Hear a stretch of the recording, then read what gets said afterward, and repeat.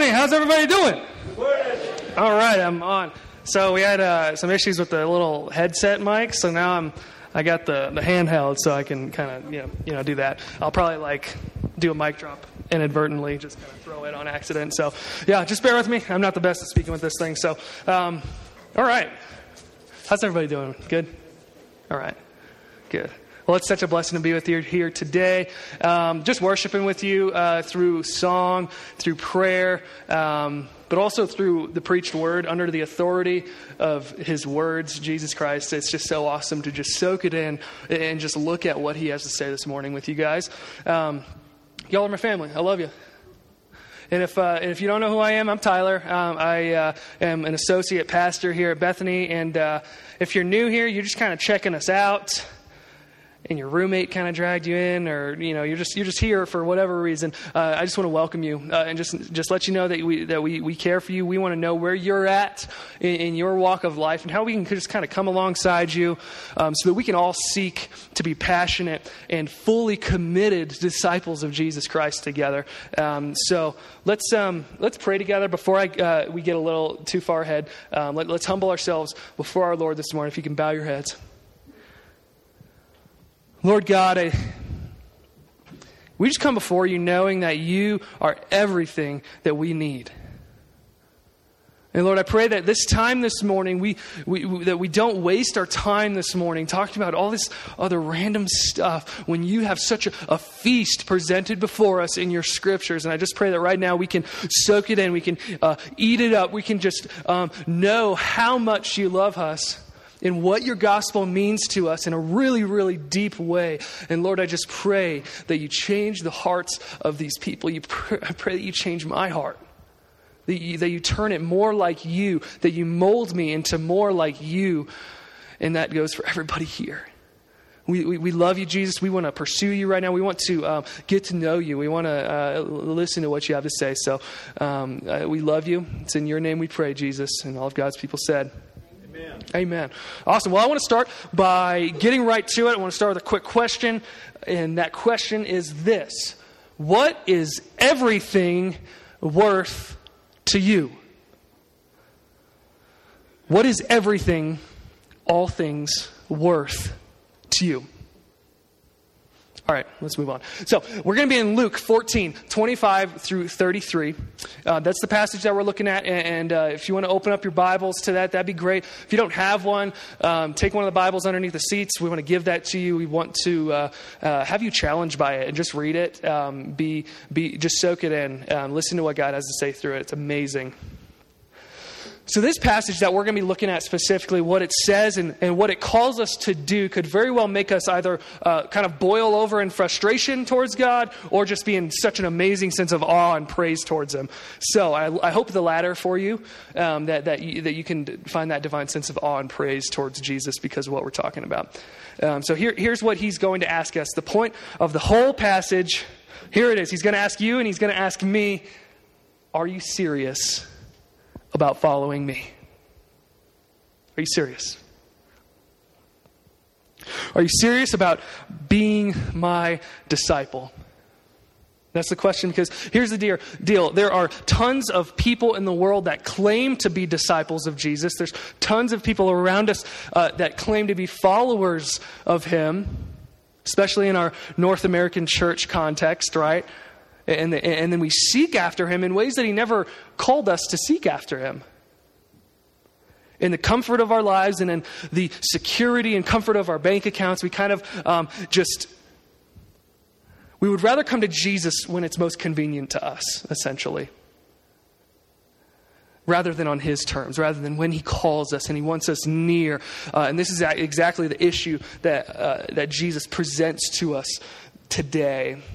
Are we serious about following Him? That's the question. Are we constantly, this is another way to kind of phrase the question, are we constantly living in the reality of our salvation? And the reality of our salvation is this, that our salvation costs us nothing, but it costs Jesus everything. Everything that He did on the cross, that cost Him everything. So that's the good news of the gospel, but we don't have to do anything then? Is that no? Don't get too excited. As we look deeper and deeper into the richness of the Bible, we will see time and time again that our salvation costs us nothing. But if we are serious about being a disciple of Jesus, it costs us everything. A disciple, that costs us everything. Salvation, we can't do nothing about that. We have nothing good to offer in terms of salvation. That's one of the greatest paradoxes of our faith, that while we can do absolutely nothing to contribute to our salvation or the atonement for our sins, we are called to live in the reality of our salvation every single day, offering everything to him in response of that as an act of worship. So I just want to be honest, just start off with honesty. A lot of my days in my life don't look like that. In my past and the present, a lot of my days haven't really looked like that. See, a lot of my following Jesus rarely had anything to do with me actually facing the condition of my heart.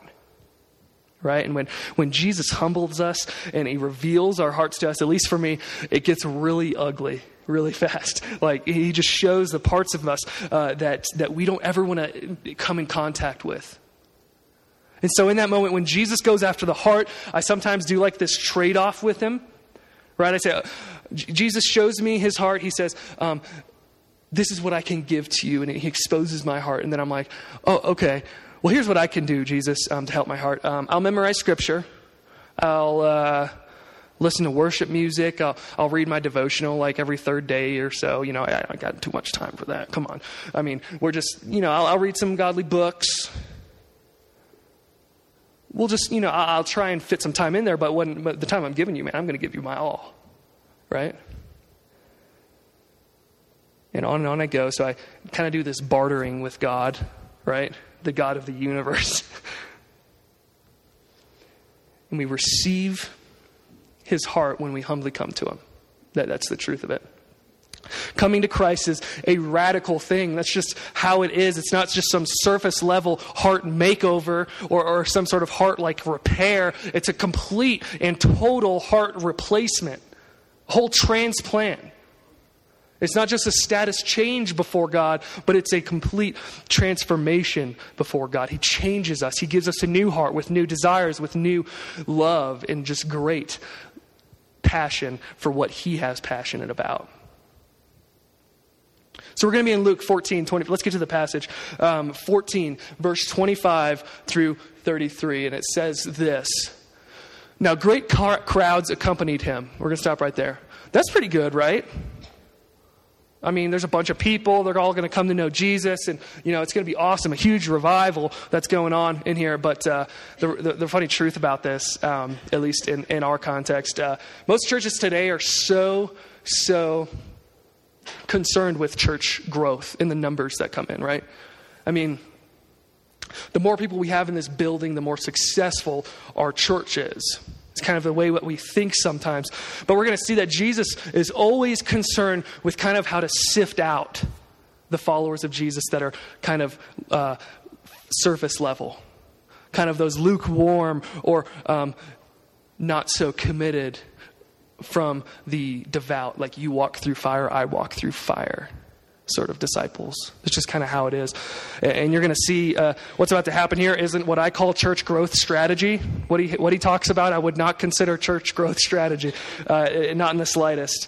So Jesus, he continues to say this, and he turned and said to them, hey, Eric, if anyone comes to me, it does not hate his own father and mother and wife and children and brothers and sisters, and yes, even his own life, he cannot be my disciple. Whoever does not bear his own cross and come after me cannot be my disciple. For which of you, desiring to build a tower, does not first sit down and count the cost, whether he has enough to complete it? Otherwise, when he has laid a foundation and is not able to finish, all who see it begin to mock him, saying, this man began to build and was not able to finish. Or what king going out to encounter another king in war will not sit down first and deliberate whether he is able with 10,000 to meet him who comes against him with 20,000? And if he can't do that, while the other is yet a great way off, he sends a delegation and asks for terms of peace. And listen to this right here. This is like it. So therefore, any one of you who does not renounce all that he has cannot be my disciple. Wow. The question that Jesus is asking is, are you willing to count the cost? Are you willing to count the cost? Or are we just okay with playing church? Like, this passage is really, really serious stuff. Like, there's no easy way around it. Trust me, I wanted to find an easy way around this one, but it's not possible. Jesus is going to be brutally honest right now. So what I want to say right from the beginning is, if this is your first time to Bethany, or you've been here, a couple of times, I want to have you know that we are a church that are so fully committed to preaching the Bible. We love this book. We love what it says. We're committed to teaching what it says. And our goal and our mission is that we don't give you any sermons where we kind of pick and choose the verses that we want to share just because they make us feel a little bit better. It's more relevant to what's going on or something. We want to preach what he has to say at all times. So we're passionate about many things here. But this right here, this book, if we believe that this is the Word of God, then we definitely don't want to mess around with it, essentially. We want to be passionate about being faithful to what he says in his word and just let him speak for himself. So, the deal is that hard teachings over time, the really tough teachings that, change our hearts, over time, hard teachings create soft, humble people. That's just how it is. But with soft teachings, that stuff that's surface level, that stuff that's kind of, happy-go-lucky sort of teaching, that's going to create hard people, unrepentant followers of Jesus, and prideful followers of Jesus. So we have to deal with these hard passages. And fortunately, we're doing one right now. So let's dive into this and humbly and willingly seek out what God has to say. And I want to do so by going through what I'm going to call the 4 marks of a true disciple of Jesus. 4 things. And I derived them from a pastor that I used to, at a church I used to go to. And they're very similar, but I got most of it from him. And it was just an incredible message. And I hope it's the same for you. The first thing that makes a true disciple of Jesus is a true disciple of Jesus places Jesus above all other relationships. Verse 26, if anyone comes to me and does not hate his own father and mother and wife and children and brothers and sisters, yes, even his own life, he cannot be my disciple. She cannot be my disciple. Now, this is something we're going to have to deal with because Jesus teaches the opposite of this all the time, right? So let's deal with this. Like earlier in Luke, he said that we have to love our neighbor like we love ourselves. But now we have to hate them? Is it like loving them with some sort of hate or hating them with some sort of love? I'm kind of confused. Well, the answer is clear that we're not being commanded by God to hate the people closest to us, to loathe them, right? But he's making it abundantly clear that we have to be so careful that we don't take what is good and that we don't take what is lovely in the world that is around us in our relationships and make those our ultimate. And then we destroy it. Jesus says, you cannot love your family more than you love me and still be my disciple. There's no commitment in that. You cannot love anyone more than me and be mine. And this is huge, and it's true. For some of us, our families, they're like idols to us. And the worst thing is that most of the time we don't even see it. And guys, when your family is your idol, your authority, and your major influences in this world are your family and not Jesus. I don't think that's how it was meant to be. He says, if that's true, you can't be my disciple. That's hard teaching. It's like pulling right at the strings of my heart. I'm not going to give you my family, God. Really? Is my earthly family more important than my life, in my life than Jesus? So what we're talking about, the way Jesus is comparing these words love and this word hate. We know this much, at least, that he's talking to a primarily Jewish audience, this crowd that he's talking to, whether they were actually Jewish or not. The context that he was talking to, they were very Jewish mindset. It was a very common religion around in that time. And the way that he uses these two words is called a Hebraism. And it's a weird word, but it basically just means it's the unique way in which the Jewish people in their time meant words like love and hate, maybe a little bit differently than how you and I would say them. So when they wrote it, it meant something a little bit different. And when they say it, it means it expresses a little bit more preference. So like this love and hate means it expresses preference. A good passage that shows us this is in Malachi 1 and 2. We're not going to read those. But it's repeated later in Romans 9:13. God says this. He says, Jacob I have loved, and Esau I have what? Hated. Esau I have hated. It's not talking about God hating and loathing and like despising Esau. It simply means that God gave his promise and his blessing through Jacob and not Esau. It was preference. And the best way, maybe if there's more loose ends to it, in Matthew 10:37, it says this: whoever loves father or mother more than me is not worthy of me. And whoever loves son or daughter more than me is not worthy of me. It's about loving more and loving less. That's essentially what this love-hate concept is conveying to us. This is a call then to unshared love with Christ. Unshared. To love no one like you love him. Placing nobody on that place where he should be. He's saying your love, the love that you give to the people around you, it starts with me. Jesus says it can't start out there with other people in the world. I want you to hate the idea of a love that starts out there when I am the source. Because God is love, and the people around us are not God. So why do we seek the approval and love from them when we don't go straight to the source? Because they won't save us. The people around us won't save us. They make really lousy saviors. Your family makes really lousy saviors. And that's just the truth of it. And he's saying that some of us need to hear that this morning, that if you're a Christian, your identity is in Christ. Like your identity is in Christ. Not your parents' identity, not your friend's identity, but your identity.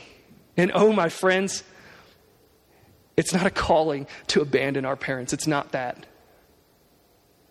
He's calling us to just start with him.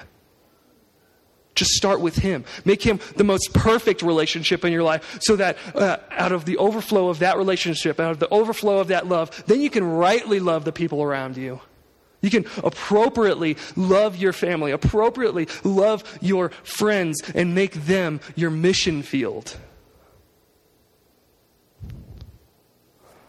It leads us to the second mark of a true disciple of Jesus, and it is this. A true disciple of Jesus persistently dies to self so that they may live in him. Verse 27, let's look at that real quick. It says, whoever does not bear his own cross and come after me, he cannot be my disciple. So Jesus says this, and by saying, bear your own cross, he's basically saying, you must be crucified. Plain and simple. That's what the listeners during that time would have heard, essentially. It would have been like him saying to us, bear and take up your electric chair. That's hardcore. Some serious stuff. That would be disturbing to hear, to say the least, right? A disciple must deny himself and then take up his cross. So the ultimate concern of this is, am I willing to embrace God's will no matter what? No matter what. And then am I willing to follow him with all that I am? So if you're a Christian this morning, and I'm not using the word Christian kind of in a worldly, kind of a loose term in the sense.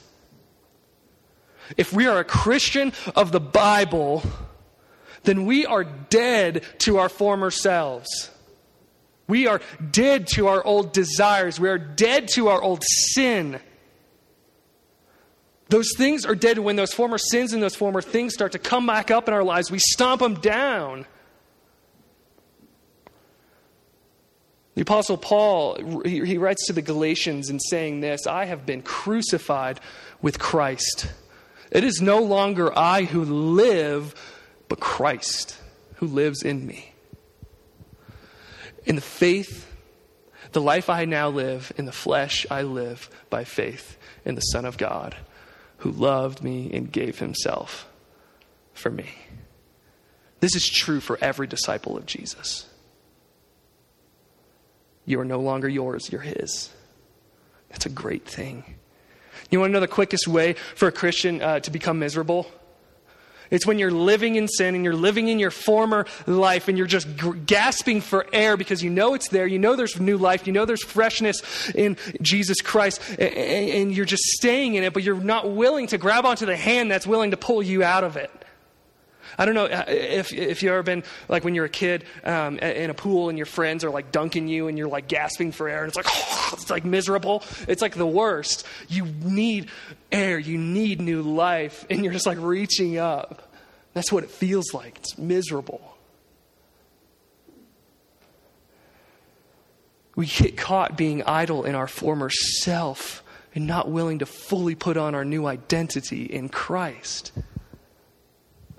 And if you're a Christian this morning, you're no longer that old person. By God's grace, by his mercy, the Holy Spirit of God is in you. That's how it is. You are Christ's. He's trying to form you to his image for your joy and for ultimately his glory. You no longer live, but Christ lives in you, and that's awesome news. It's the best news. It is the gospel. Amen.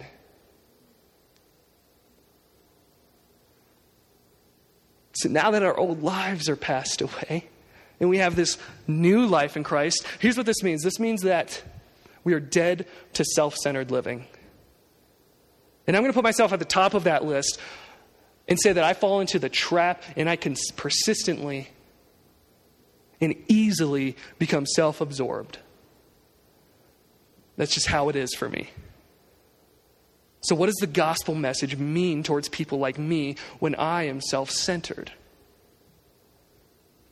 It means that we're dead to self-centered planning and dreaming for my life. The things that I clearly want in my future more than I want Jesus. And I might use him to achieve those things. But what is it for you? Is it money? Is it a stable career that's kind of above the national middle class average income? Is it praise from your friends and your peers for how successful you are? How good you are at the particular thing that you're doing? What about your future do you want more than you want Jesus right now? And to be honest and open with you, if you saw the length of my list and the details of my list, past and present, I think a lot of you would be pretty disturbed by how big it is. How often I have to repent of that same sin over and over, of putting my future above and beyond the Lord of my future.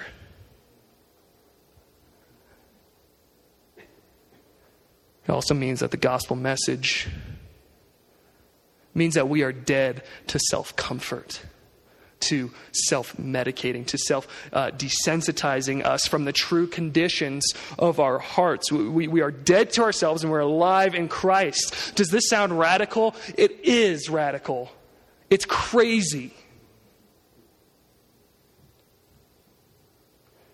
We are alive to his desires for us that are so much better than our desires for us. We're alive to his will for our lives. And when we get this, when we get to the point where we know that we have nothing good to offer to a holy God, we know that we have all hope in him, all trust in him, and all glory given to him. And we get joy, we get peace, we get understanding, we get purpose in our lives. And it comes from here, to die and to be alive in him. Amen. So the third mark of a true disciple I want to look at is this. A true disciple of Jesus considers the full cost of following him. So Jesus calls us not to just start well, but to finish really well. And I think it's safe to say that up to this point, Jesus has been making some really strong statements, some really intense things. And it only gets stronger. So now Jesus tells us these two short parables. The first picture that Jesus presents to us is a man that's building a tower. And so towers, at least in that context, in the very agrarian culture, kind of similar to Gunnison, they would use their towers to watch over their flock. They would use their towers to watch over their harvest, or to see if any enemies were coming, if there's any imminent danger. So to be successful in this, to building this tower, the building plan has to be incredibly meticulous and well thought out and prepared for. Otherwise, the builder, he's gonna get fired up about it, get started, just go full thrust, and then he's gonna speed through the IKEA assembly manual and then have no idea what to do. Have you guys ever put together an IKEA piece of, like, even the simplest of tables? It's awful. It's just terrible. And then. So this builder, he's left, right? Without the right foundation, he's left. Without the right tools, without enough stamina to keep going, to push through to the end. And in the ancient Near Eastern culture that he was in, honor and shame was what you were known by. You're either an honorable person or you're shameful. So by him not finishing this tower, he became a joke. He became the mockery of his town. And it's a half-finished tower that is unable to be used. So what does it take to finish this thing strong? We're talking about our faith now. How many of you start things and really get pumped up about it, and you just get like really amped, and then you get like halfway through it, and then you just lose your ambition really quick? That's me. I do that a lot more often than I am willing to admit.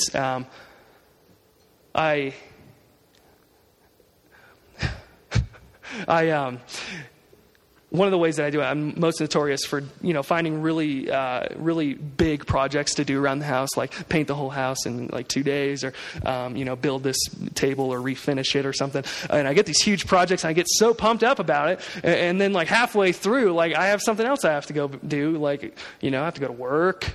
I have to go meet with some people, and then I just completely forget about that whole job that I was doing. And I get so excited, stop halfway through, and it drives Quincy nuts.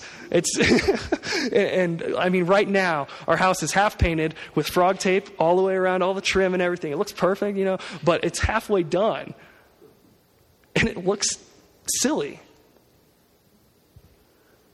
But this is so true in our spiritual lives. It's not how well you start, but how you finish. Are you going to Jesus because he just makes you happy temporarily, or you get something out of him, or what have you? Where are you at? Because nowhere in this passage says, "Oh, just pray a little prayer, you'll be good," right? Yeah, we pray a lot of prayers, but if it doesn't ultimately end in us being fully surrendered to Jesus, fully committed and fully converted to the person that he's wanting us to be, then why are we praying for it?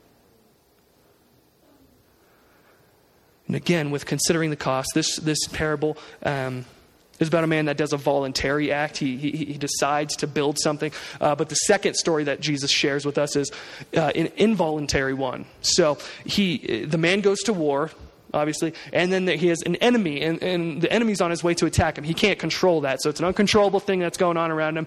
In the text it says this, or what king going out to encounter another king in war will not sit down first and deliberate whether he is able with 10,000 to meet him who comes against him with 20,000? And if not, while the other is yet great a way off, he sends a delegation and asks for terms of peace.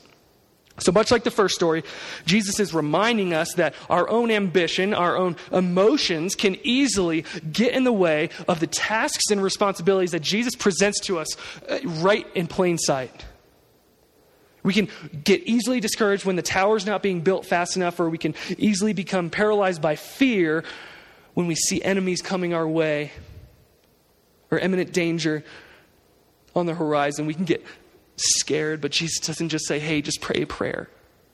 Don't worry about it. He says, set aside your own fear, your own doubt. Set aside the things and emotions that make the end seemingly impossible to you. Set those things aside and hone in on the fact that if Jesus began something in your life, he will, without a doubt, every time carry you to its completion. He will.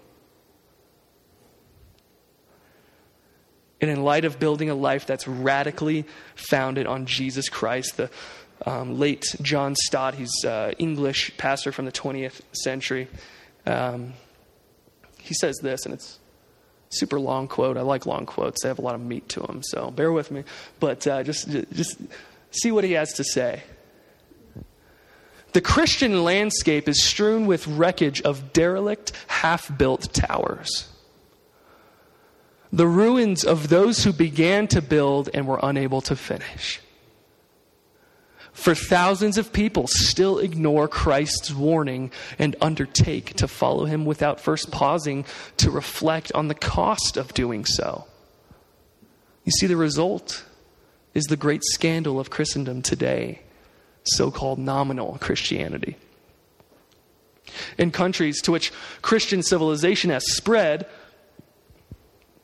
large numbers of people have covered themselves with a decent but thin veneer of Christianity.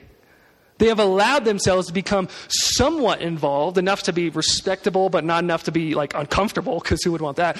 Their religion is a great soft cushion. It protects them from the hard unpleasantness of life, while changing its place and shape to suit their convenience. No wonder the cynics speak of hypocrites in the church and dismiss religion as escapism. What he just said is uncomfortably true for me. And what's even more uncomfortable is the fact that I see that same junk in my heart. And I hate it. If you see that in you, I hope that it makes you kind of take a step back. Look at who this Jesus guy is. Look at why he's calling you to follow him. And I pray by his grace that we would not be half-built towers, but be fully built in Jesus. Fully founded in Jesus. Consider the cost, my friends. What is everything worth to you?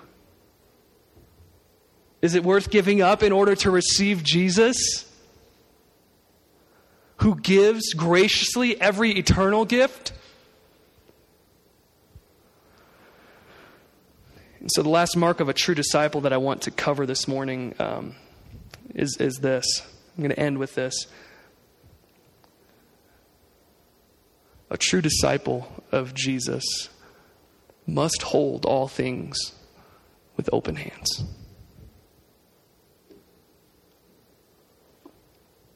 Let's look at verse 33. So therefore, any one of you who does not renounce all that he has cannot be my disciple. So everything in me wants to make this a softer passage. to be honest, less dangerous, less radical. And I'm just going to be completely honest. When I was prepping over and reading over this for the past couple of weeks and kind of meditating on it and praying on it, I was just like, God, like, why that verse? That's so hard for me to grasp. And how can I teach that? And how can I speak that to people if I don't know how hard it is for myself?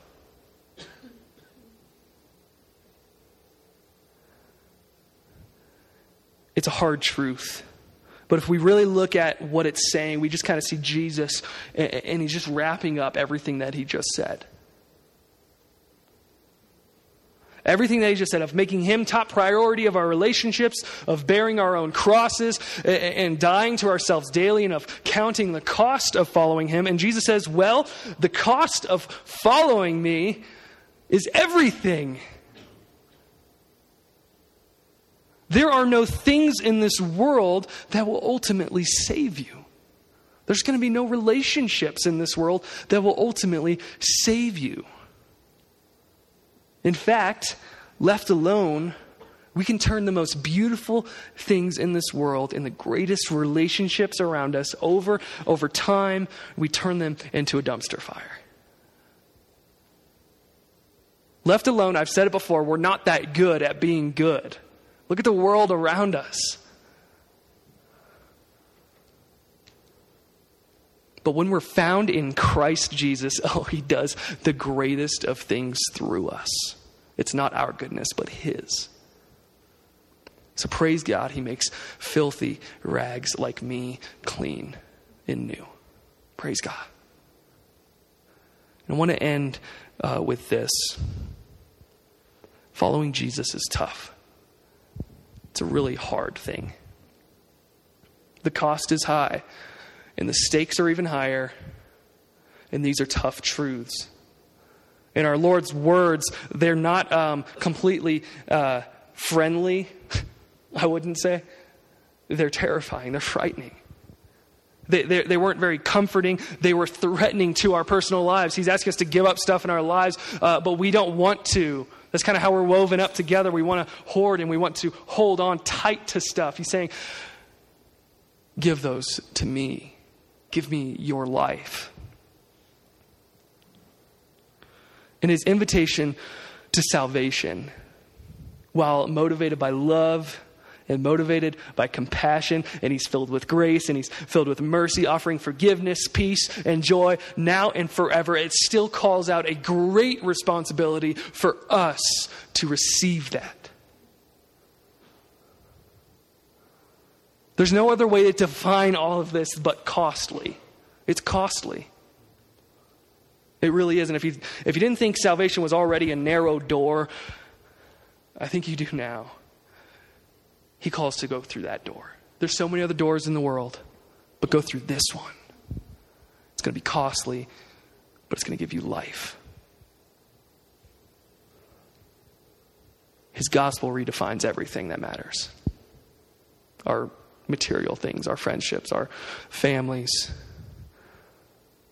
our stuff, redefines it. And if you're thinking, this guy, Jesus, he's just asking too much from me. He's asking a lot. In fact, he's asking for everything. He's asking for your whole life. So then what is in it for us? Salvation, grace, love, eternal joy, eternal purpose, eternal life. Is his grace enough? Is that life enough? That's the question that he asks us. Are these temporary things enough? Or are my forever things enough? Do you love everything less so you can love him more? And out of that love, we can rightly love the people around us, our families, everything. And I pray that you know everything in this world could never add up to the bounty that we find in Christ. His death, his resurrection, his gospel, everything that he has to offer. So in this time of response, we're going to sing another song together in worship. We're going to have a couple of people up here praying feel free to come up if you need anything. If you need any prayer about anything specifically, or if you have any questions or anything, we want to know how we can serve you in that way. So, I want to pray before we get to worshiping. Lord Jesus, what you have to say is radical. What you have to offer is everything, and what you have to ask from us is everything. Lord, I pray that we are a people that can so easily hand over the things in our lives to receive what you have to offer.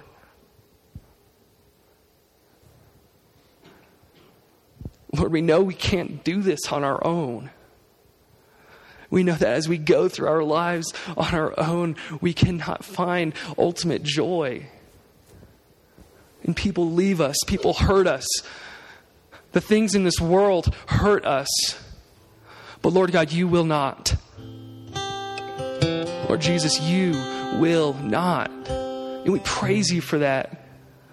Lord God, you are so perfect. You are so amazing. And I just pray that your gospel is just so engraved into our hearts that it actually changes us. That we're moved to love people in this world like you love us. Lord, I pray that we can start with you and finish with you. Lord, I pray for the brokenhearted people and for the people that think they're not broken. Heal us, Lord. Give us life. Give us your truth. We want to worship you right now. And all of God's people said.